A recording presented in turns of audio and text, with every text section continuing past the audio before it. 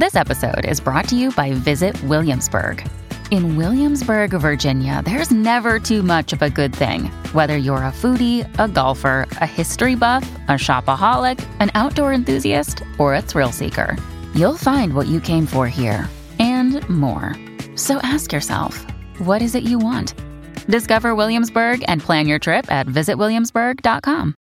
Another day is here, and you're ready for it. What to wear? Check. Breakfast, lunch, and dinner? Check. Planning for what's next and how to save for it? That's where Bank of America can help. For your financial to-dos, Bank of America has experts ready to help get you closer to your goals.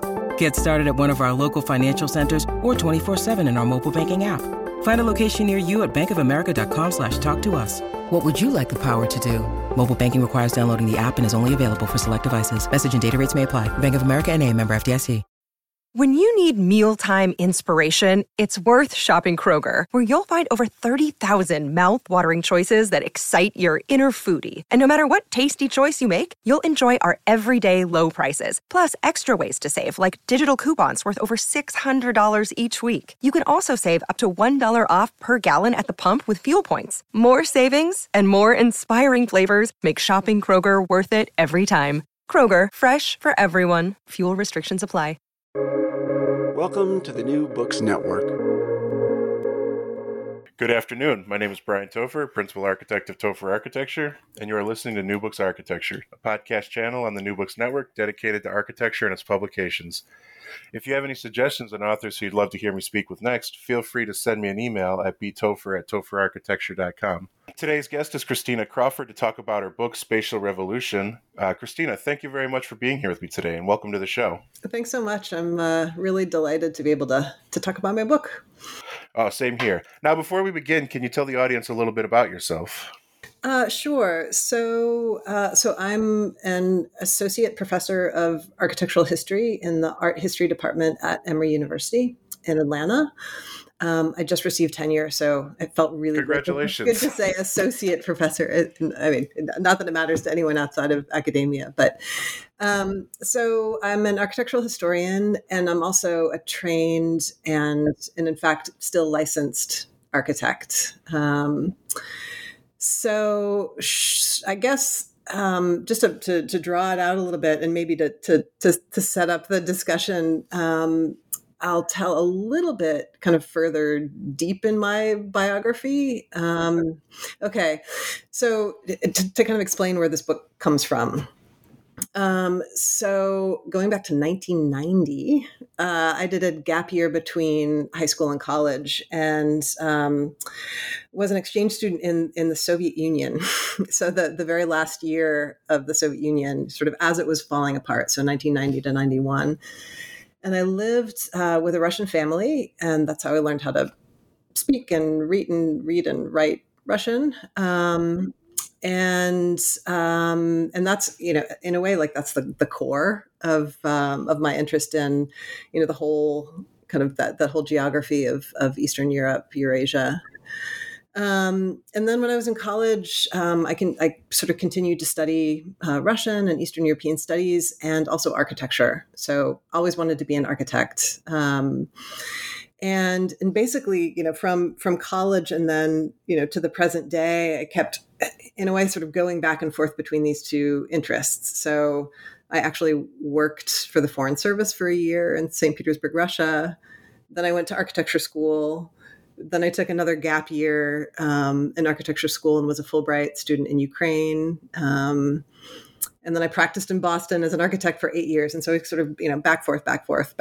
And then finally decided, what, I'm going to get a PhD and I'm going to figure out a way to marry these two interests. And so there you go. There's the book. I mean, it's I guess it's the marriage of, kind of interest in the practice of architecture. And then also, this particular geography and chronology of the Soviet Union. And so that would have been my first question, very specific time period, very specific place. And so I guess you kind of answered, where that interest comes from. Yeah. And so that's great. And so we could jump right in now. And so, again, I would start kind of with the broad question of, and you've broken yours up into three parts. for those who haven't had the chance to read the book yet, what are you trying to explain to the readers?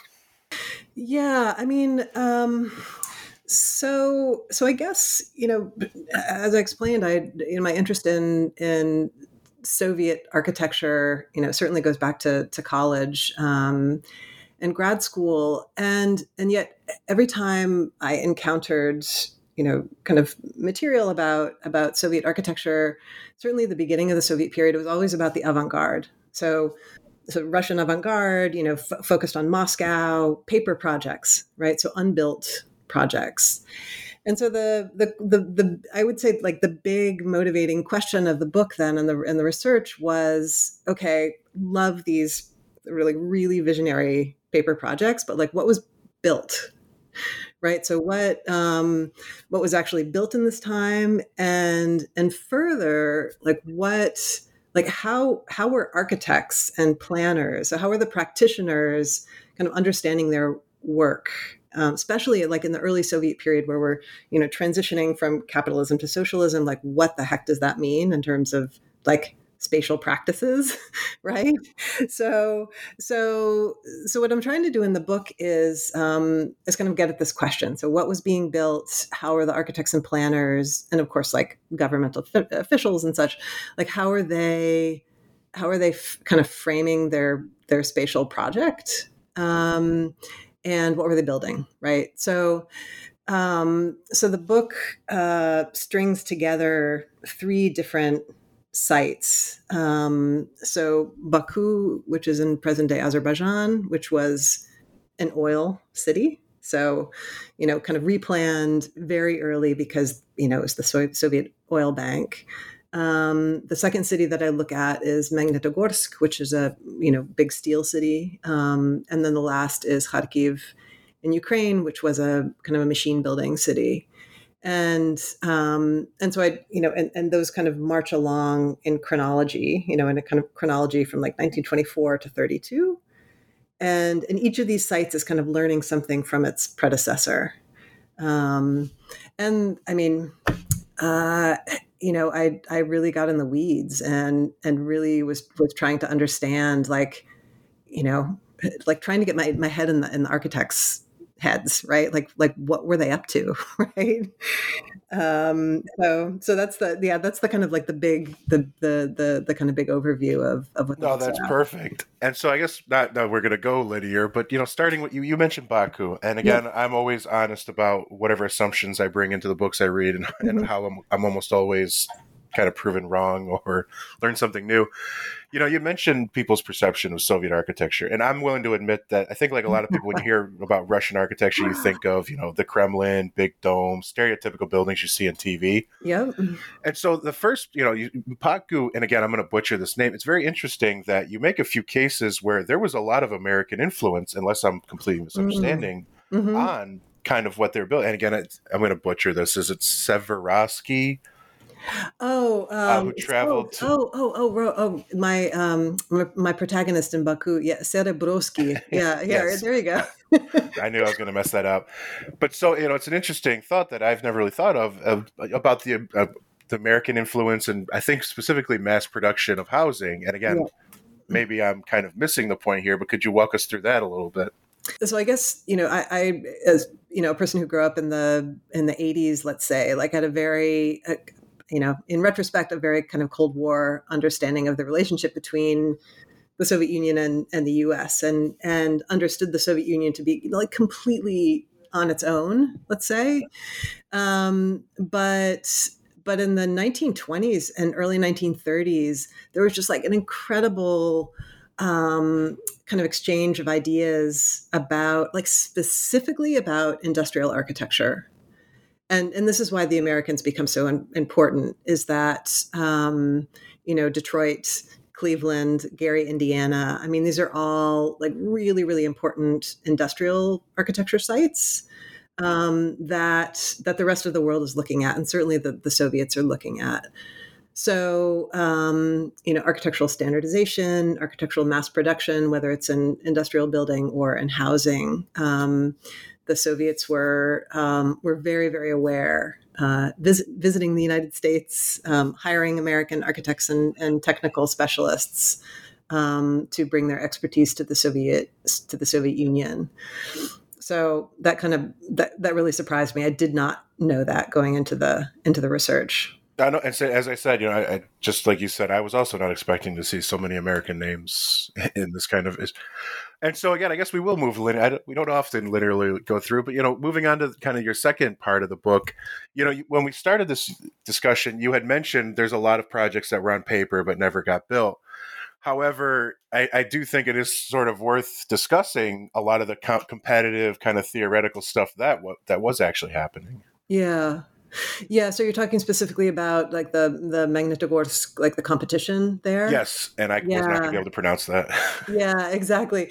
And that, so that site, it's, so the three sites I should have mentioned. So Baku is in present day Azerbaijan, Magnitogorsk is in Russia, but it's in on the far side of the Urals, like almost Siberia. And then Kharkiv, the last one, is in Ukraine. So there's a kind of diversity of geography.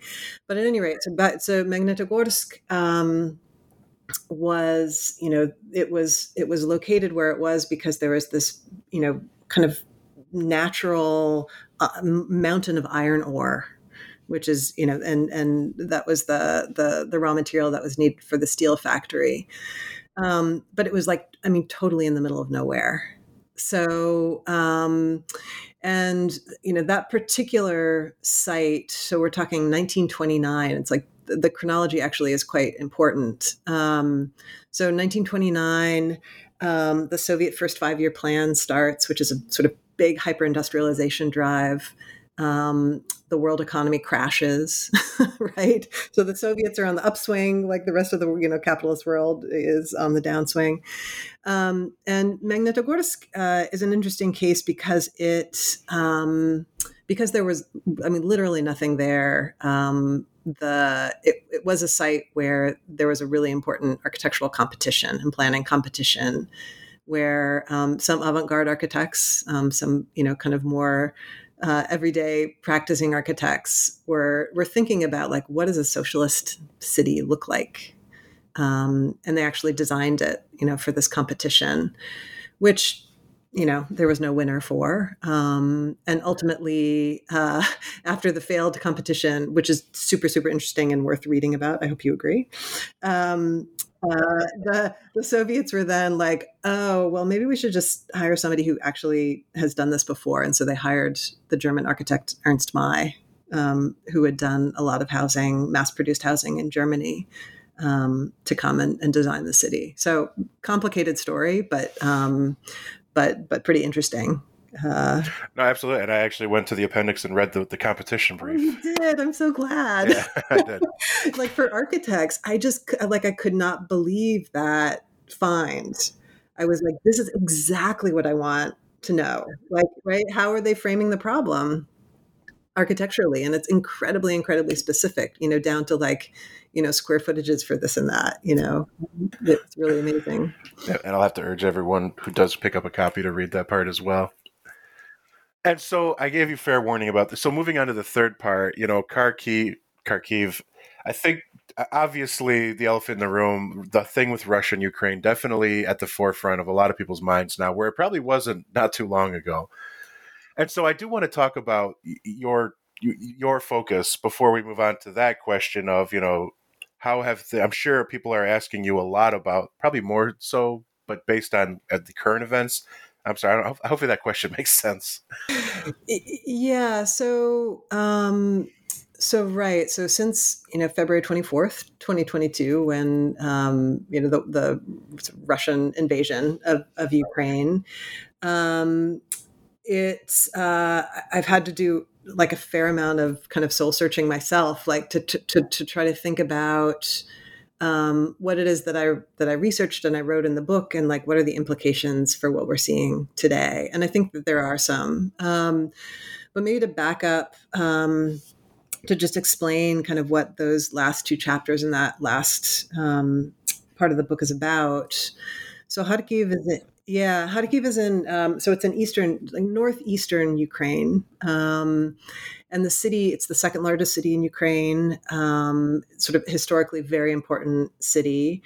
And with a lot of, educational institutions, universities, amazing architecture. Like, I can't stress this enough. So when this is all over, like, I hope a lot of architectural tourists go there because it's phenomenal. But the story that I tell in the book is about the design and construction of a tractor factory on the outskirts of Kharkiv and the socialist city, kind of like the residential area that's designed and built for the tractor factory workers.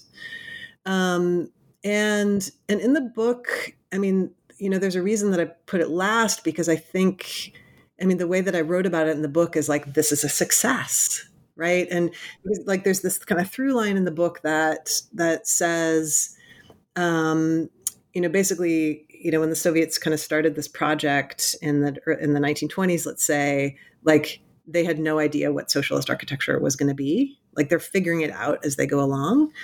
And by the time they get to Kharkiv, it becomes clear that in order to kind of populate, and in a way kind of internally colonize the Soviet Union, standardized architecture is going to be the answer, right? You design like a certain number of types, whether it's like factories or housing. And then once you have those types and they're working pretty well, you can just like blow up, like put them anywhere, basically, right? And what I found in Kharkiv is that both the tractor factory itself, but then also the housing, they use a very limited number of types, and like, boom, like instant city, right? And then, when you were talking before about, when you said, when people think of Soviet architecture, Russian architecture, I thought you were going to say, like, people think of the big concrete high rises. Oh, I see. That's usually what I get. Like, not That's the onion not where I dome. went, I People are guess.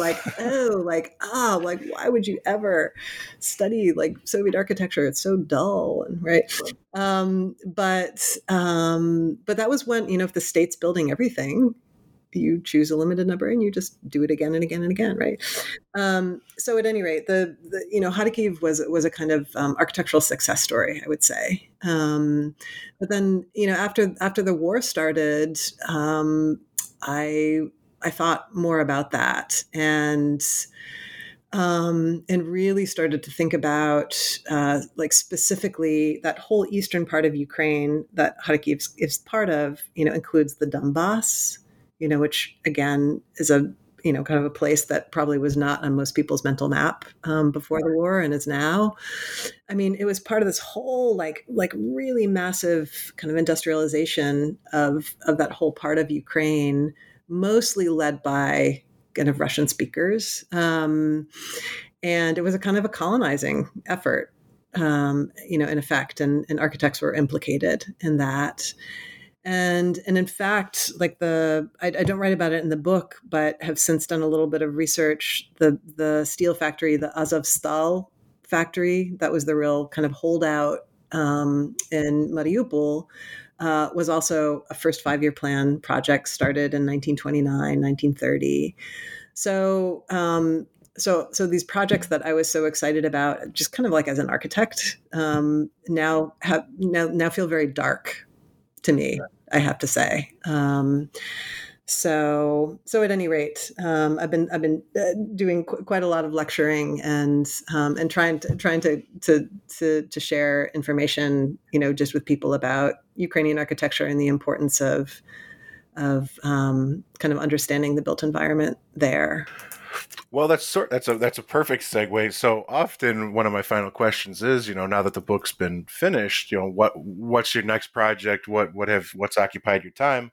I think you've kind of gone to that question quite a bit already, but so I guess besides the lecturing and also kind of revisiting your subject matter, I guess what other projects are in the future? What else occupies your time?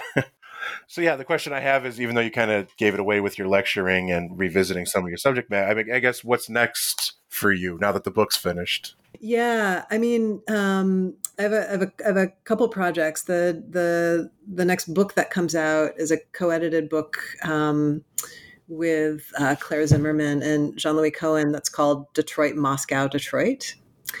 And is specifically, there are 13, 14 essays in there. And I write specifically about, it takes place between, let's say, 1928, 1932, same chronology, but really focuses on these exchanges between American technical consultants and the Soviet Union. So I write, my chapter in that book is about, I read through, it was fun, actually. I read through the memoirs of American consultants who went to the Soviet Union and then came back and then kind of wrote about what their experiences. So that's one project. And then the second project that I'm working on now is also about transnational architectural exchange, but specifically about housing, so worker housing. And the first federally funded public housing in the U.S. was in Atlanta, which is where I now live. And so the next book will be about the ways in which kind of European ideas about worker housing, in a way, got kind of like brought into the U.S. through Atlanta, kind of filtered, let's say, through Jim Crow South, and then kind of exported to other sites in the U.S. So I'm very interested in like these big map kind of questions about how architecture travels. Ideas and forms in architecture travel. So, wow, perhaps we can talk again in the future then. Yeah. Whenever that is done in, a million years, hopefully not that long. I know it's not as quick. Yeah. Well, I want to thank you again. I know there's so much more we could cover, but I don't want to keep you here all day. So. Well, thank you. Thank you so much. Thanks for reading the book. I'm really delighted that you derived pleasure from that competition brief in the back of the book, because it is, it totally blew me away. Agreed. Yes. And for everyone listening, as I said, you'll make sure you check that part out. And so, so thank you again for speaking with me.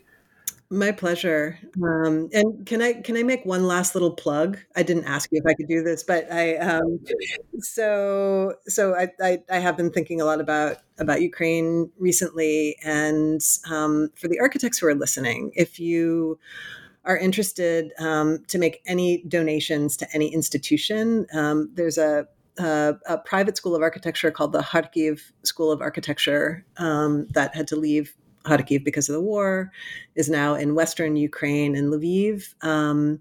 But they are training like the future Ukrainian architects who are going to rebuild after the war. So if you go to their website, Kharkiv School of Architecture, it's very easy to donate to them. So that's my little pitch. No, yeah. When this goes live, I'll certainly have them put the link on the landing page. That would be just absolutely great. I can't speak highly enough about them. Well, thank you so much. And again, thank you for that. And for everyone listening, the book is Spatial Revolution. And please check out the link, which you've probably seen since you've gotten to this episode. So thank you all and have a great day. Great. Thanks, Brian.